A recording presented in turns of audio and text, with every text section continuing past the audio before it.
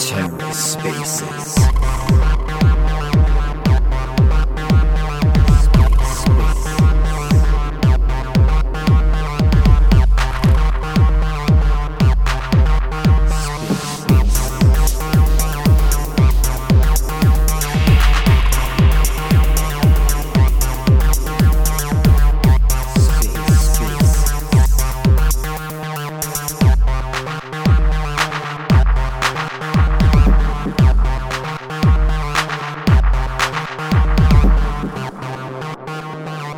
Right, we've got one. Hello. Evening, Myron.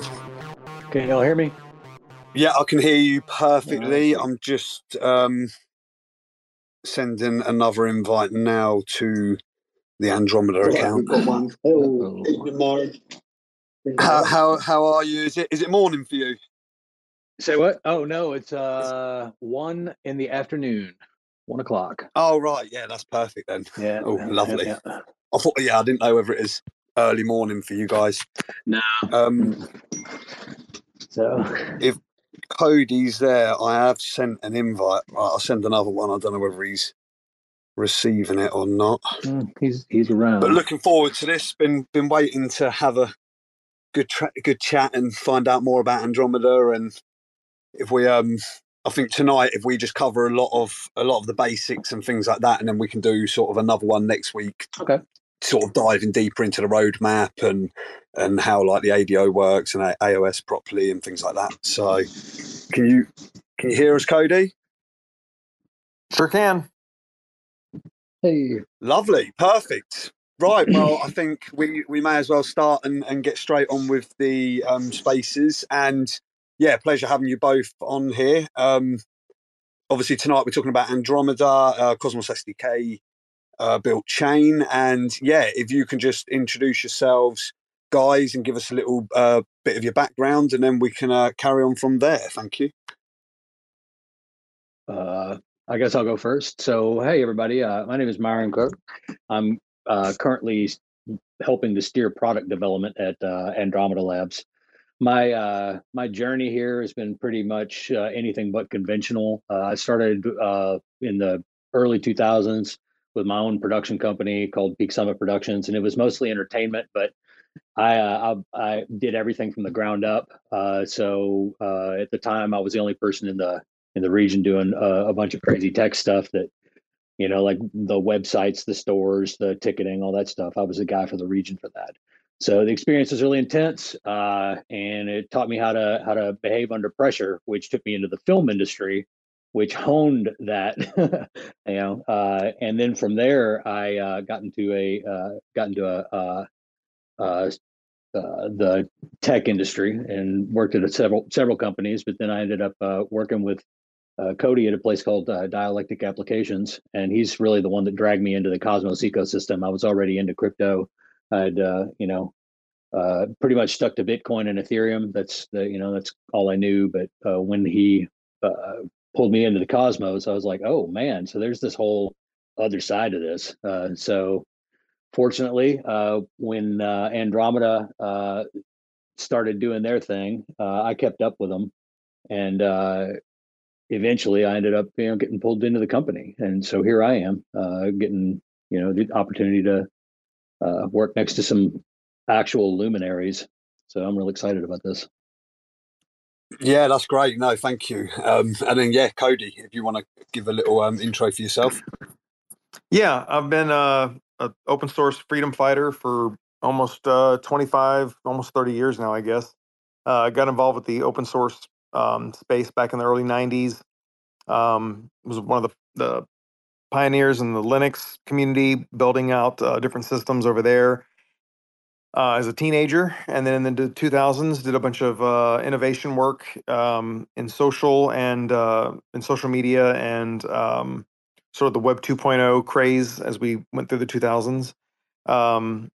Did some work on pioneering the co-working model, where we now have co-working spaces. There's multiple co-working spaces in every town now, which is kind of neat to see. I founded the second one, first co-op back in 2006. So really understood the implications of technology, open source, ways of learning, collaborating, building systems that were beneficial for all parties. And a lot of that comes into like sort of the game mechanics. And one of the questions I get very often is, when did I get into blockchain? And I always tell people, well, sometime around the mid 90s. And they look at me and they say, how did you get involved with blockchain in the mid 90s? I mean, Bitcoin wasn't even around until, 2009, 2010. I said, yes, that's correct. But all of the technologies that we use to build blockchains were all being developed and pioneered back in the, in the 90s and early 2000s. So things like BitTorrent, things like all these different distributed systems and decentralized systems were all being built around that same time. So yeah, I got into Bitcoin. It kind of made sense. It seemed obvious. Got into Ethereum. Thought Ethereum was really great as an engineer and someone who likes to create. Ethereum was a really great place for me. And after developing on Ethereum for 3 or 4 years, was one of the co-creators of the ERC 721 standard that we now know as non-fungible tokens or NFTs. And when we created that standard and got it pushed through the improvement process over on Ethereum, um, I thought we were going to get really robust financial applications. I thought we were going to be getting, everything from bonds to insurance to, all kinds of real world assets or things that have actual, value backing them. And instead, we got monkey pictures and rainbow unicorns. And so for the next like 3 or 4 years, I was sitting there going, "There's got to be something else. There's got to be a better way to do this." And it started to occur to me that Ethereum, while it proved that smart contracts have a place in this world, it was still a first generation smart contract platform, or you could say a second generation blockchain, extending what something like Bitcoin can do, making it better and iterating upon that. And so, but it still wasn't good enough to build the type of robust systems that we need in order to push this industry forward.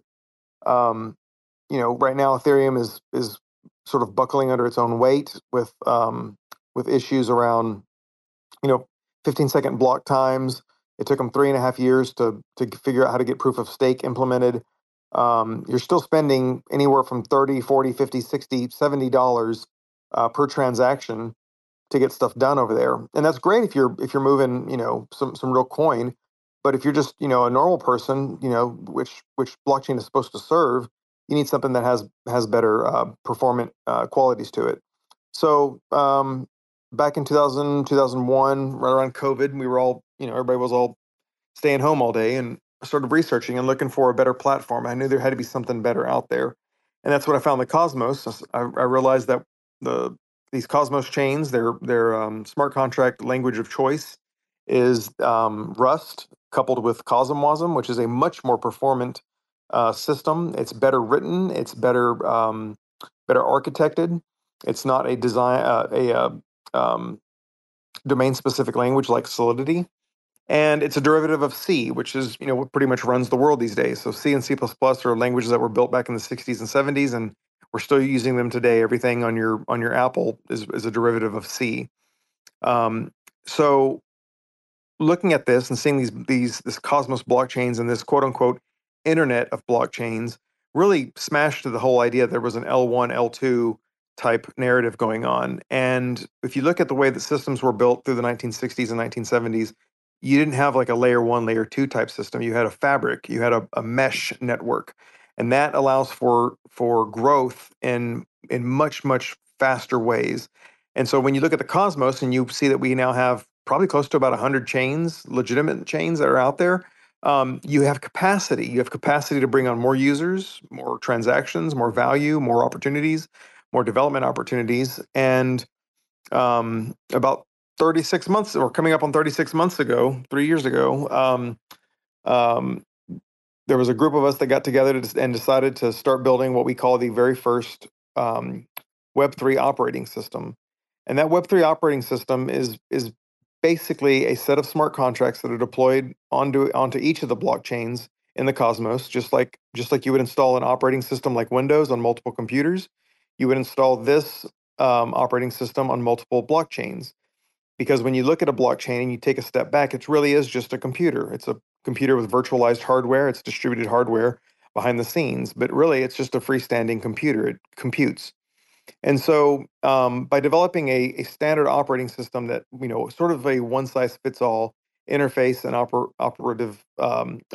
operating system, we're able to allow users to interact and build and start composing different things from across the chain. So right now, when you're on your computer, you just use websites. You don't know what their IP addresses are. You don't know what kind of web server they are. You don't know any of the technology behind. You just know that when you click this button, that happens. And that's what we want to bring to blockchain. We want to make it as easy as possible for anyone and everyone to not only use, but also create and develop. You don't need to be have a master's degree in computer science to be able to use a computer these days. And that's about where we are at this current juncture. So Andromeda brings a lot of tools and a lot of tooling for creators, people that may not, have a master's degree in computer science. They'll be able to create and provide value to the system out of the gate. So that's kind of, I guess, my background and where Andromeda sort of started and has come from. And yeah, we can get to it. Yeah, no, thank you for that in-depth analysis. That was, that was pretty crazy. I mean, when you mentioned the '90s, I sort of had flashbacks of running around the school playground then. So, yeah, it just shows how the age difference there. I think a little bit, but yeah, I think you sort of explained a little bit. I was going to ask you, obviously, to explain Andromeda and when it started. So, I mean, you sort of covered that you started sort of 2020, 2021. Um, yeah, rolling it out there. But yeah, do you want to maybe explain a little bit more just about Andromeda and maybe just give us sort of the basis on how AOS works and what the ADO is? Yeah, so the AOS is the Andromeda operating system. Um, it's a set of smart contracts that are written in Rust and compiled into CosmWasm. And I'm going to try to speak both technically and at a high level and a low level, both ways, because I'm sure we have listeners in here that are programmers. And if I get too general, they'll start asking the wrong questions, and if I get too technical, I'll probably miss some of the more end user types. So it's roughly right now our code base is fairly large. It's about 19,000 lines of Rust code, which is a very, very large project when you start talking about languages like this. If you look at something like Uniswap, you're probably looking at anywhere from 2 to 3,000 lines of code. If you look at some of the more sophisticated platforms out there, they're probably in that same route. So this is quite a bit of code. It's a very large, extensive set of concepts. We roll out things like a file system. And, right now, when you say a file system, you think of a hard drive and you think of files being placed on a hard drive, like a movie or a JPEG or, or a Word document or something like that. Let's not, and for the sake of blockchains, let's not worry so much about those kind of things, but let's talk about assets, right? Because now we have these computers that have assets on them. Some of them have financial value. Some of them are based around scarcity. So, you could look at an NFT, a profile picture, or any number of art that someone might collect, or items in a game. A sword or a shield or a gun or whatever, what have you. So those items can exist on a file system on these blockchains, and that allows for people um, to interact with them in a way that's familiar. So right now, if you own a NFT or some sort of object out there. Let's say you have a position in a liquidity pool, or you have a debt somewhere. Like, there's no way to really see that. There's no way to like understand it. You have to go to like a different website for each of those different products. And what Andromeda does is it brings all of that into one interface. So you open this up, and on chain, you're able to interact with all of these different protocols and chains inside the Cosmos, and potentially beyond. There are ways that we can integrate our operating system into other chains like Ethereum. However, it just takes a little bit of I guess we're probably 6 months, maybe a year away from being able to figure out how to do that. But there are possibilities there. And so inside this operating system, it does have a web browser component to it. So you do have a web interface where you can use a website just like any other. And we're using a lot of the same design patterns that you see in your modern operating systems, be it Windows or iOS or Mac OS or Linux. There's a file browser, so you can go through and see the different components in these objects. And those objects we call Andromeda digital objects. And behind the scenes, they are really just NFTs for the most part. They use the NFT wrapper to assign ownership and transferability and that kind of stuff. But unfortunately, whenever someone says NFT, people automatically think art. They think, different collectibles. And we needed to use a different term to describe what we were doing. So we came up with something that hasn't been used before, a digital object, an Andromeda digital object. And this can represent any number of things. So it's a very, very generic term that we use to describe the assets that exist on this operating system. The nice thing about it is when you have this sort of interface and you can start seeing the different files or the different objects on the system, you have context menus. You can right click on them and hit send to and send it to a different chain, or right click and make private, and it automatically takes care of it by sending it to something like secret or penumbra. And all this stuff happens behind the scenes. The operating system takes care of all that extra overhead. Just like whenever you send a file to a friend on your, Mac OS or AirDrop or a network directory on your laptop, you can do that with AOS. It's abstracting a lot of those different hard to use things into a common interface. And so that's kind of the idea behind it. There's an economic engine, so people who create on this platform can get paid back for their work. If you provide value to the public and someone wants to use your application or use your functionality, then maybe they pay you a nickel or maybe a dime, 10 cents, 20 cents to use your application.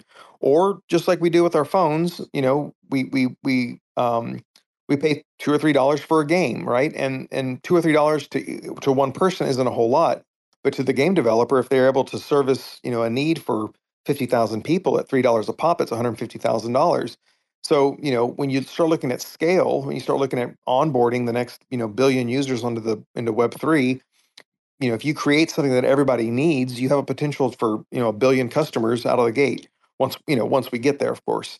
But there's this larger design space that we're trying to address, and it needs to be done at a very, very high level, um, not just piecemeal like we've been seeing a lot of the technology being developed. Yeah, thank you. No, well explained. No, I think you're right. And talking about the NFTs, it is a funny one because, like you say, everyone associates NFTs with art, and I look at it completely different because I see it in the future with things like house deeds and things like that need to eventually come on chain, and they will be NFTs themselves, and everything like that. So, can you sort of explain who your sort of target audience is at the moment and what the benefits are for them? I assume it's more for developers at the moment. Yeah, at the moment, it's probably developers. It's people who are more technical, maybe seasoned blockchain users that are already familiar with a lot of the concepts because it'll be easier to marry. But not too long after, I think we should be able to get the product into a place that that's really accessible for maybe the next group of users that need to get in. And there's kind of a pecking order. The people who are the most brave, the people on this Twitter space that are listening right now, these are some brave people. We're less than 1% of the entire population in the world that has adopted this technology, that uses it on a daily basis, that follows all the different twists and turns that our industry gives us. And there's going to be a point where the next group of people feel comfortable, and we have to do a good job as a community, as a movement, to make sure that it makes it a whole lot easier. Because I think everybody on this call right now, like if you set your parents down to look at this technology that we work on, they'd say, I don't even know where to begin. What do you mean a wallet? What is that? Oh, you need to use a bridge. Wait, hold on. What's a bridge? Well, there's all these different terms that we use, and we use them interchangeably every day because we're used to it. But we have, there's a go talk to your average friend, out there in the world, and try to talk blockchain to them. It's a different language. They have no idea what you're talking about.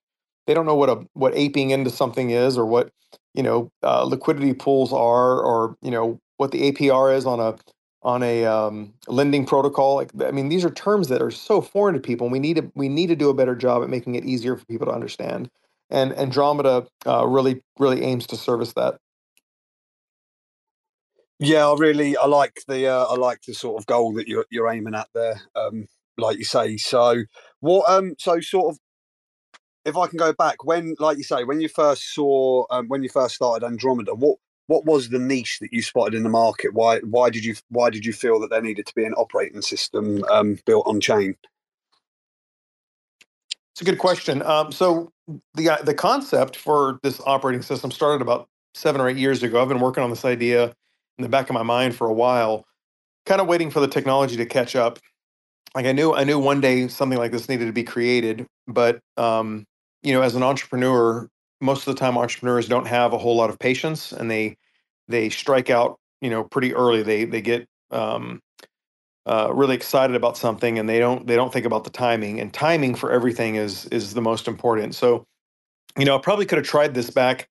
Um, I probably could have tried this back 5, 6, 7 years ago on Ethereum, but I wouldn't have gotten very far. The technology wasn't ready for it, and it wasn't until about 2020, 2021, um, that the technology was finally ready to get there. And so the niche, I don't really look at it as a niche. We don't look at ourselves as a niche product at all. Actually, it's a it's taking a big step forward and trying to wrap your arms around all of the complexities that have emerged over the last 10 years, and abstracting them down to easy concepts for people to use.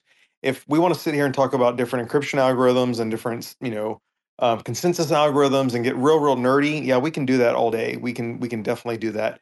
But, if you ask anybody, and I'm gonna go back to abstraction for a second here. If you go and ask anybody what how many cores their processor has on their phone or their laptop, they have no idea. If you ask them, what their DHCP lease time is on their network connection, they have no idea. You ask them, what Wi-Fi version they're using, they have no idea, because all that stuff has been removed from the equation and shit just works. And so that's where we need to get this stuff. We've got to do a better job at it. And what I see in the industry right now, and no offense to anybody on the call that might be on one of these protocols, but like, you know, we keep seeing the same group of developers building the same products over and over again, refining them, absolutely. But it's kind of a self-serving measure where it's like, there's, on the horizon, there's another DEX coming out, so we can trade more DEX tokens for DEX purposes. It's a lot of that kind of stuff, and we need to move the industry forward so that we can start building real applications, real functionality, solve real problems, not just, hey, I think this DEX is going to have lower trading fees than that DEX, but the model looks better, so I might want to trade my DEX tokens for other DEX tokens. We need to get out of that mentality and start actually building real things. And in order to do that, we need better tooling, and that's what AOS brings. Yeah, spot on. I think you're right. Like you say, we need yeah, we need all the tools. As and like you say, as a user and a non-technical person, yeah, it's unless you know the space, like you say, it becomes second nature and it's easy to navigate and things like that. But when I speak to new people, it's like it's hard enough just getting them to sign up to Coinbase or something like that, which is an exchange and centralized and already pretty easy for them to use. So trying to bring them into a sort of decentralized ecosystem, yeah, it can get very complicated. So I don't know.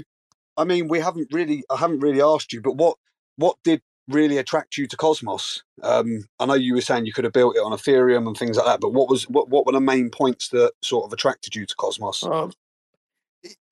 Yeah. So to be clear, I probably could have tried to build this on Ethereum, but it wouldn't have worked. The stack there is just too old and too well, it's not that it's old, it's that it's a first generation smart contract platform.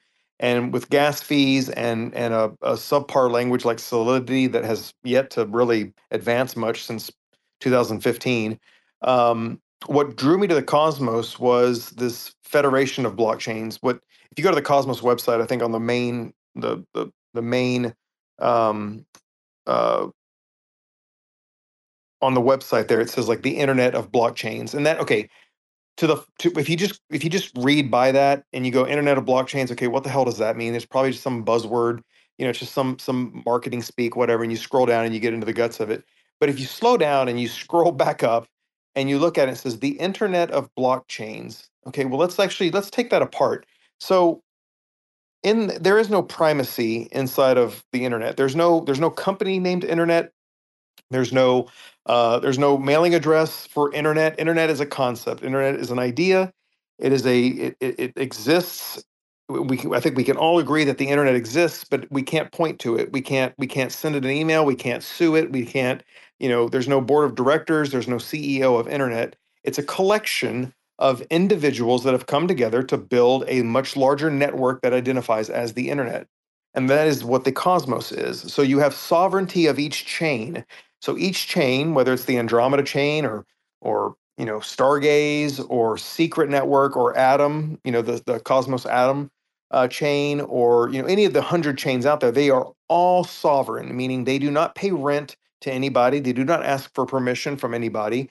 They are open source software that is manifested onto a network and exists on its own.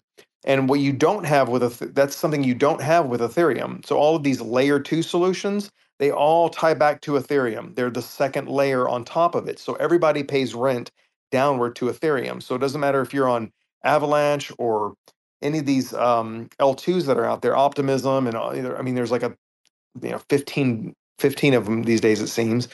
These L2s with roll-ups and everybody paying rent downward. That does not scale very well because you're still bottlenecked with what Ethereum can do. And so inside the Cosmos, we have something called IBC, which looks a lot like a normal network connection in between different machines. And so basically, with IBC, we're able to forge a connection between two blockchains that's secure and start building out that way. And what happens is you can now build this fabric. So if you go to something like Map of Zones, and everybody on this call should have already gone to Map of Zones, but if you go to Map of Zones, it kind of shows you how the network is connected. And you start getting really great efficiencies. You get load balancing. You get much more competitive landscape, so that you're not having to pay rent back down to Ethereum. You can operate on your own, make your own decisions, and there's no chain below you that has primacy.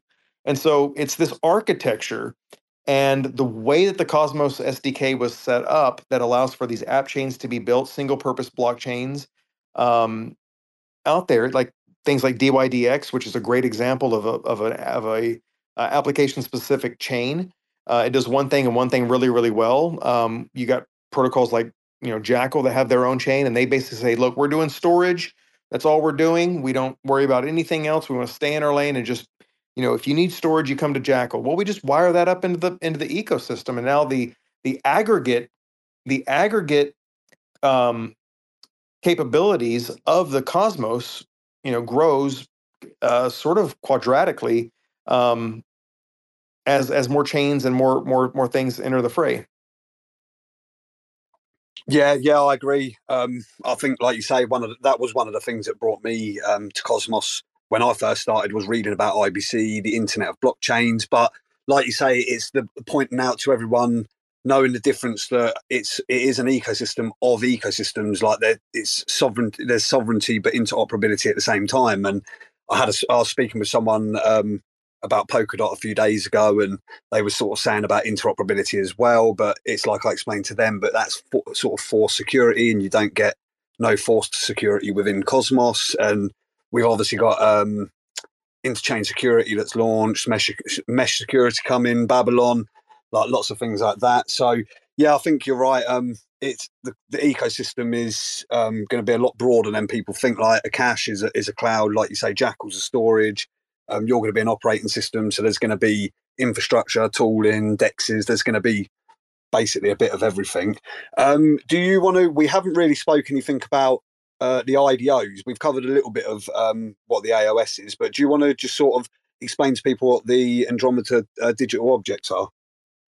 Yeah, I think so. Myron actually has a pretty good handle on that because he works on the design and implementation and capabilities of these ADOs on a daily basis. Yeah, no, definitely. I hope you weren't falling asleep, Myron. I did want you to chirp in.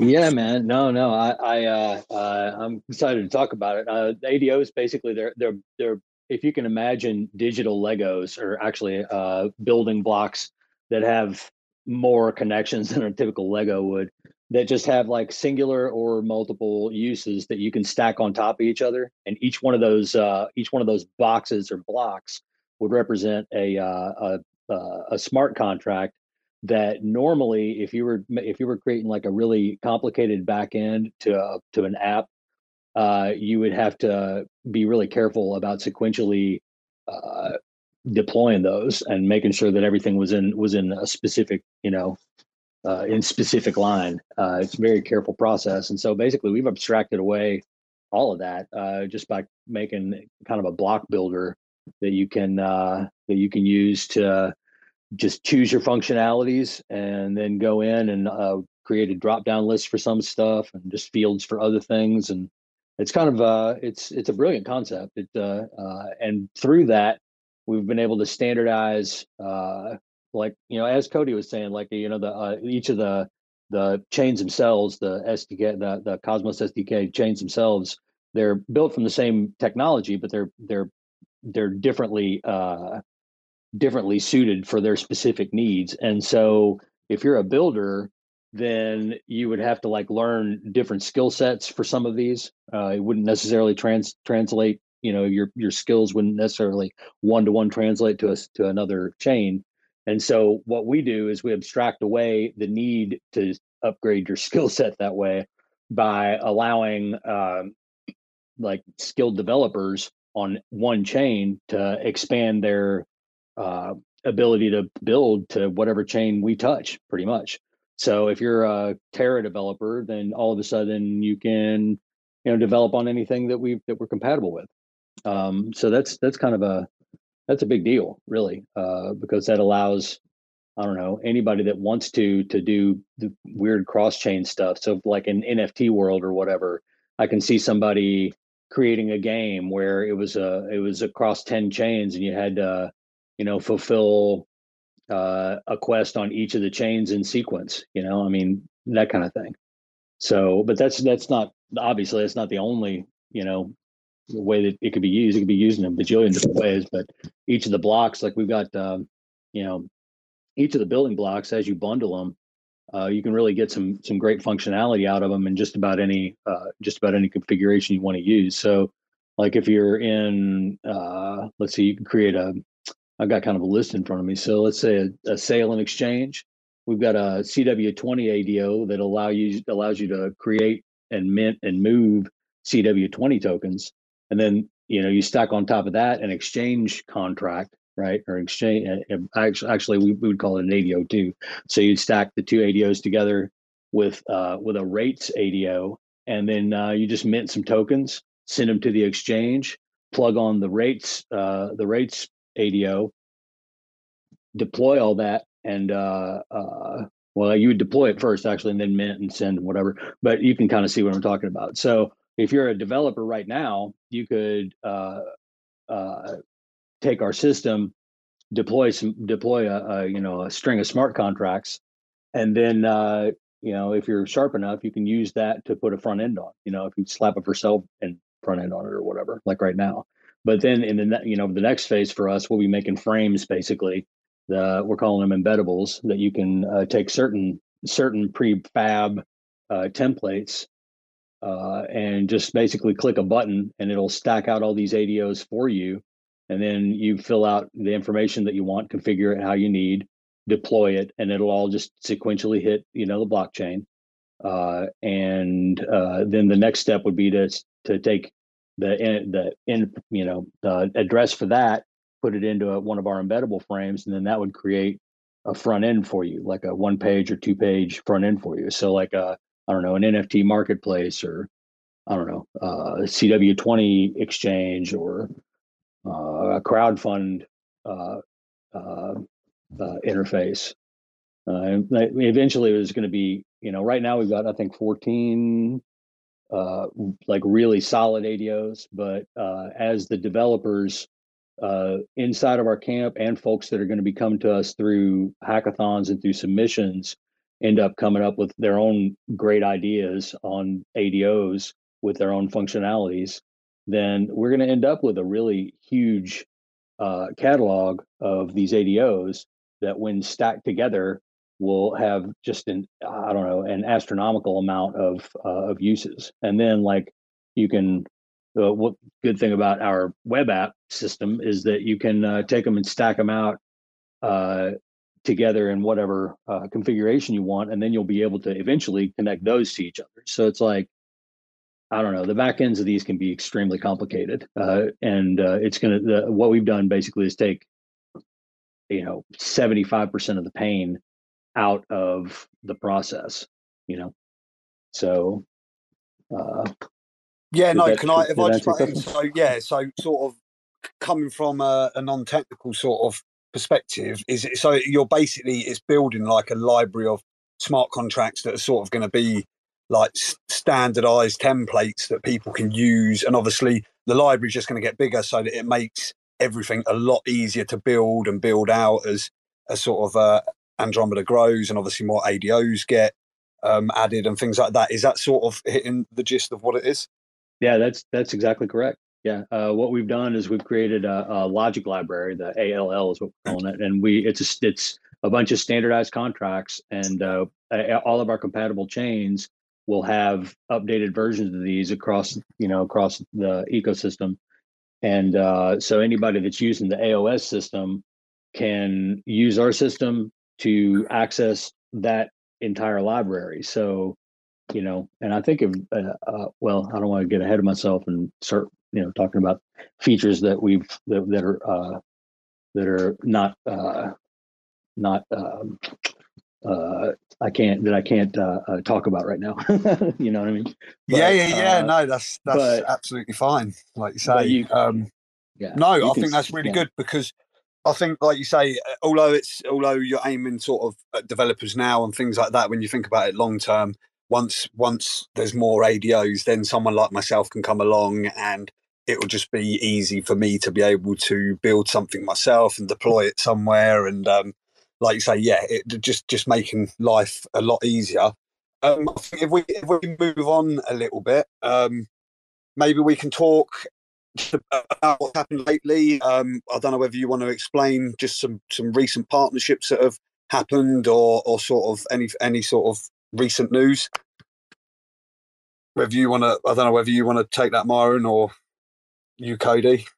Uh, I, I don't really work on the partnerships and stuff. I'm trying to think who we've That's fine. I announced mean, we can lately. talk about the token Yeah. if you want. If you know a bit about the token launching, and a few things about a little bit about the tokenomics and how the Andromeda token works.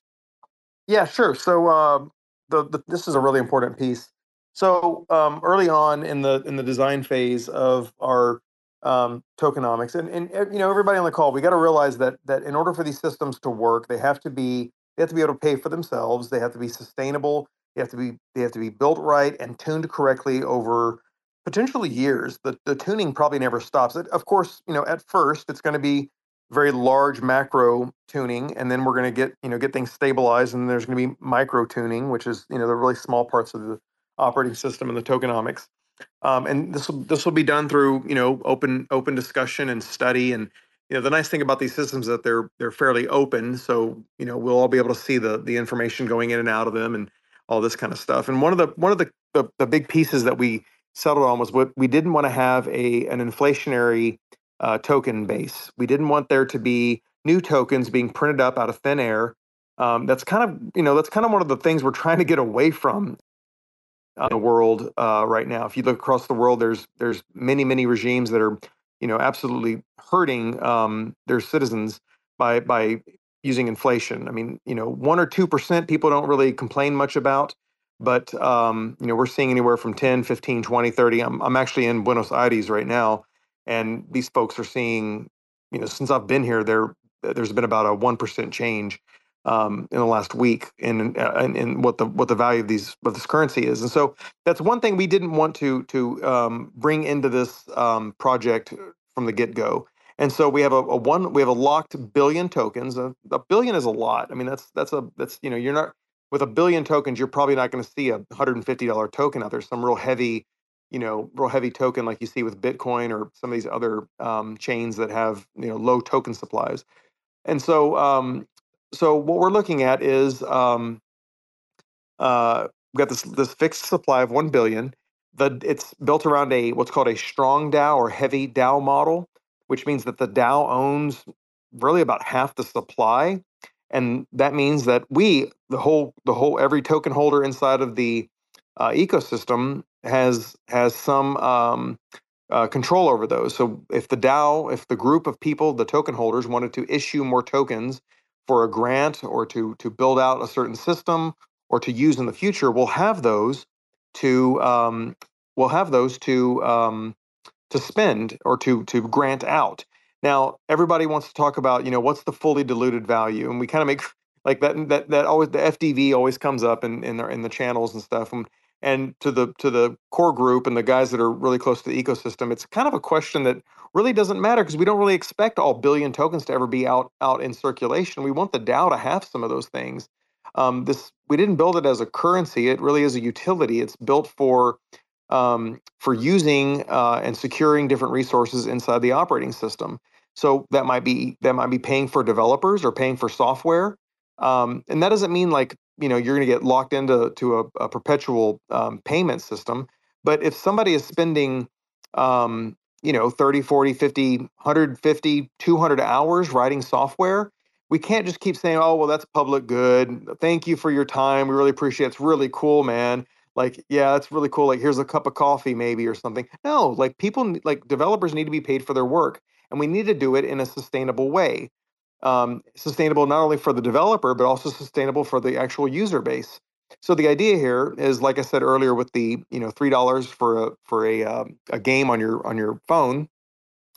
The same thing kind of happens here, but we have a much larger user base. And so it might cost you a nickel or a dime, 5 or 10 cents, to use a piece of software off the shelf. And what happens is that 5 or 10 cents, maybe it might be 25 cents if it's in a rare case, and maybe it took an extra long time to build. That 25 cents goes to the developer, and then over time it goes down to say 22 cents, and then 18 cents, and then 15, and so on, and it goes down all the way to basically zero, where the developer has been paid back some amount, a good amount, and then their work has been paid for. They feel good about it. They spent 100 hours and they made $100,000. I think that's a pretty good payback for someone's work and expertise. I'm just using kind of example numbers there. Don't quote me on that. But that's a fair deal. And now you have the software that they wrote is now open source and anybody can use it for free because the developer's now been paid back. So that's one use of the token. You've also got resource allocations. So like I said earlier, we have about 100 computers in the cosmos. These computers, we also call them blockchains. But there's only so much work that can be done by these chains. We have a maximum TPS, transactions per second. And, there's just chains like Say and DYDX that say they do, 50,000 transactions a second. That's true and not true at the same time. Not all transactions are created equally. So if you're putting in something into an order book or removing, that's a different type of transaction than operating a smart contract where there's a lot of logic and a lot of consensus that needs to be built across a lot of nodes. So what we do is we use the token to sort of referee and to find market pricing for things like automation. Because if everybody wanted to automate all of their stuff all at once, it wouldn't work. So we've got to put a priority on it. So for someone like me, who has a modest amount of assets on the chain, if I wanted to have everything restaked and maybe some trade strategies acted upon and some rebalancing happening every say 36 hours, it may not cost me a whole lot. But if I was a large enterprise and I was doing a lot of transactions and I needed stuff being done, through automation, every 3 seconds, every 5, 10 seconds, then I'm going to have to put up a lot more of that resource in order to basically stake those to reserve those resources. And so we use the ANDR token as kind of a throttling mechanism for a lot of that stuff. You also need to have something to prevent abuse inside the system, which is what gas is for. You pay gas so that you can't spam the network and overload it and do what we call a DDoS, a distributed denial of service attack. That's what gas prevents. And I'll use a really great example of this. If emails cost 1 cent to send, we wouldn't have spam today. And each day, even at the height of our careers, back when email was like all the rage, even like the mid 90s or mid 2000s, you might only be paying 10, 15, 30 cents a day. I mean, how many emails are you sending? Well, for each of us that are on this call, we might send 5, 6, 7, 10 emails a day. So that's 10 cents, right? But to a spammer that's sending out billions of emails a day, it doesn't cost them a thing. So we've got to be able to put pain points in there for action so that people use their resources more efficiently. And so that's just the tip of the iceberg. There's really, we've got probably about a dozen different ideas that we need to look at and implement over time and study and roll those mechanisms out into the AOS across the different chains, and then see how they perform and really study this stuff, because we're on the very, very, very edge of what is possible in the cosmos. Yeah, thank you. Yeah, it was nice. That's quite refreshing to hear some different tokenomics like that. We normally just hear about staking and securing the chain and things like that. And I think, like you say, people need to realise that. Again, I use like a cash as an example with like subscriptions. It's like you were saying about renting out or sending things. It's something that's going to mature and grow over time. So it's not just going to happen overnight. It's something that is going to grow and mature over time. I don't know whether is it worth, maybe we should sort of get close to wrapping it up now, because I don't know whether people have got calls or not. And we're running up to almost an hour. But is there anything that you want to cover that you think that we haven't spoke about, either of you? Well, I mean, I took my hand off the wheel a little bit earlier when you were asking about partnerships. I was having a sneezing fit. Sorry about that. No, that's fine. But so we can revisit that. But yeah, let's do it. Yeah, go ahead, crack on. So we've got a ton of partnerships that have either already solidified or in the pipeline or on a handshake, and they all kind of fill a hole or just like expand our reach. And just they're definitely all great. So first off, for the NFT world, one of the big holes that we had was not having a storage partner.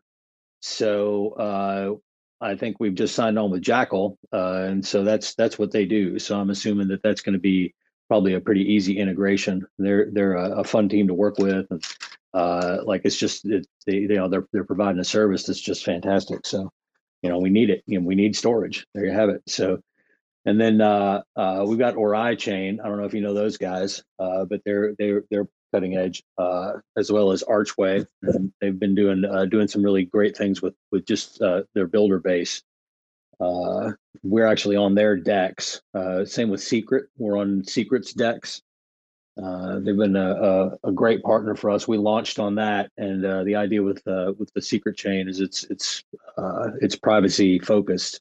So it takes a few extra steps to get into the system, but once you do, your balances are cloaked. So it's actually a great thing for everyone to have. And then past that, we've got some gaming and some, like, there's Quan Studios, QWOYN. Those guys, they're one of our gaming partners, as well as Animoca. They do digital property rights for NFTs. So those are some solid ones. And then we picked up some auditing partners. So Zokio, Certic, Resonance, QuantStamp, all auditing. Those are some really heavy hitters, and so we're happy to have them aboard. And then we also partnered up with Market Across and Chainwire, which are some of the premier PR focused groups, firms across the Web3 space. We got some fantastic consultants that have just given us an amazing, some amazing guidance called Roundtable 21. And I mean, since got pulled in, they've been, I don't know how to say it, but they've been kind of like mentorish to me anyway. So, but yeah, that's a good stock list, and I know I'm forgetting a bunch, but that's the ones that I can think of kind of right off the top of my head. Shall I chuck in a couple? I think Injective was one of them as well. Oh yeah, that's right. Forgot about Injective Terra. Oh yeah, I forgot about Terra. Yeah, we're on. Did you mention Stargaze as well? Oh, hey man, I'm sorry. Yeah. And Juno. Right. Awesome. So these chains I've just mentioned, you're already integrated on, and if I'm yes, right, you're going to be we integrating on Axelar, Aura Chain, and Say Network as well soon. I haven't heard anything about Say lately. I'm sorry, man. The list is long, you know. Yeah. No, that's awesome. You were naming all ones off that I hadn't heard of, to be fair. So that was that was pretty cool. Oh, no, that's fair enough. Yeah, that's fair enough. So, but yeah, no, I think we've covered a majority of that. I know that obviously a lot's been happening. The first sort of phase with the roadmap's been complete now, and obviously it's on to phase 2. So I'm just wondering whether maybe we leave that for a Spaces next week, and we can cover what's been done in phase 1, and then we can sort of have a chat about what's going to happen in phase 2 and the focus for this year and everything. If any of you are down for it. I don't know whether does anyone in the audience have any questions? Does anyone want to come up, and have they got anything they want to ask? If you just stick your hand up or request to speak, feel free to. But I think we've pretty much covered a lot of the bases for now. Until we start doing some deeper dives and things like that, we can probably wrap it up now if you guys are happy and you feel like you've spoken enough. Oh wait, Finn, let me get Finn up here. I'm sorry, say what? Sorry, I'm just accepting someone to come up. I assume Finn's got a question. Can you speak, Finn? Is your mic unmuted now? Me up. Quick question. I'm getting serious about development these days. I'm working with the Kujira's blockchain, but I'm real excited to learn how to dig into Andromeda's tech. Who could I message just to at least have someone I could talk to about some of the dApps that I want to create? I believe you guys can help me get there a lot quicker. Yeah, I would say join our Telegram group, which is linked off of our website, or on Discord. Telegram's probably the best. Just go in there and sort of raise your hand, and Myron or me or somebody on the team will get to you and kind of figure out what lane to put you in. If you're a Rust developer, then you'll probably talk to our smart contract guys. If you're one layer up from that, say you're a really good Python JavaScript guy, but you look at Rust and you're like, well, okay, maybe that's a little too much. Then we've got a different lane we can put you in. Talk to Anshu and Leif and Danny and those guys. Myron can help out with that stuff. And really just making sure we get you in front of the right person. Awesome, thanks. I'll go. I'll get on that Telegram group. Yeah, glad to have you. By the way, I want to do a shout out to Cheddar, one of my favorite guys in crypto, and Dallo. Actually, we've got Dallo and Cheddar right there in the space. Love those guys. Fun to work with. Awesome. No, that's perfect. Well, it's been a pleasure having you both on, and obviously thanks for everything you've explained. We'll get you back on, and we'll do this again, like I say, next month. And yeah, looking forward to seeing Andromeda spread throughout the cosmos. Right on. Well, thank you, man. Thanks for having us on. We really enjoyed it. Yeah, likewise. Perfect. Right, enjoy the rest of your day, everyone. Motherfuckers screaming out loud, looking for mercy before they find themselves working a corner down in Jersey. What could be worse? Misrepresenting the first come, first serve mentality stuck in the burbs. I'll be numbing up first before discovering what works, and we'll see what other kinds of trash is under the dirt. We rape and plunder the earth, sit and wonder about the worth and play, ring around the rosy while the thunder is served. Motherfuckers walking around here looking faceless, trying to make a living selling friendship bracelets. Dead ends dragging out the max amount of payments. Red down days got them acting all bankless. Yo fam, what? Check these tokenomics. They probing this bear, flexing broken honest. I had to lay my soul down, I'm just roasting nadas. And then to end a long day, 11 bowls of chronic. Never Never known to politic, I was born to frolic. It's been my policy to pollinate all over the plot. We got a lot of apologists jumping in at the top. We like to measure their velocity before they hit rock bottom. Over impossible loss, it's all moss, and I'm liking the odds. Fondue in the morning, forming mycological bonds. Flick the cap, yo, the road is highly involved. Flip a coin, diary evolve. Motherfuckers screaming out loud, looking for mercy before they find themselves working a corner down in Jersey. What could be worse? Misrepresenting the first come, first serve mentality stuck in the burbs. I'll be numbing up first before discovering what works, and we'll see what other kinds of treasures under the dirt. We rape and plunder the earth, sit and wonder about the worth and play. Ring around the rosy while the thunder is served. Trying to figure out the max amount of dinner lace stacked in non-toxic, just to get a better place. Smacking on the hostage like the shit is play for keeps. Clowns, white knight, and all these Maybellines. They call it implausible when model after model keeps on ripping off the coat and going full throttle beats, tearing apart your community. All these low-hanging fruits bearing zero liquidity. Got a planet in reach, coming standard to each. I'm on the back 10 stargazing after the siege, commanding all the management to grab a few Z's, and then we'll round up the beasts and send a messenger east. Y'all better sign a release when I'm bumping these beats. Hands up if I got motherfuckers drumming the streets. Yo, we got a few dubs, we got a couple defeats, and if you're coming for the king, you better have some of each. Motherfuckers screaming out loud, looking for mercy before they find themselves working a corner down in Jersey. What could be worse? Misrepresenting the first come, first serve mentality stuck in the burbs. I'll be numbing up first before discovering what works, and we'll see what other kinds of treasures under the dirt. We rape and plunder the earth, sit and wonder about the worth and play. Ring around the rosy while the thunder is served.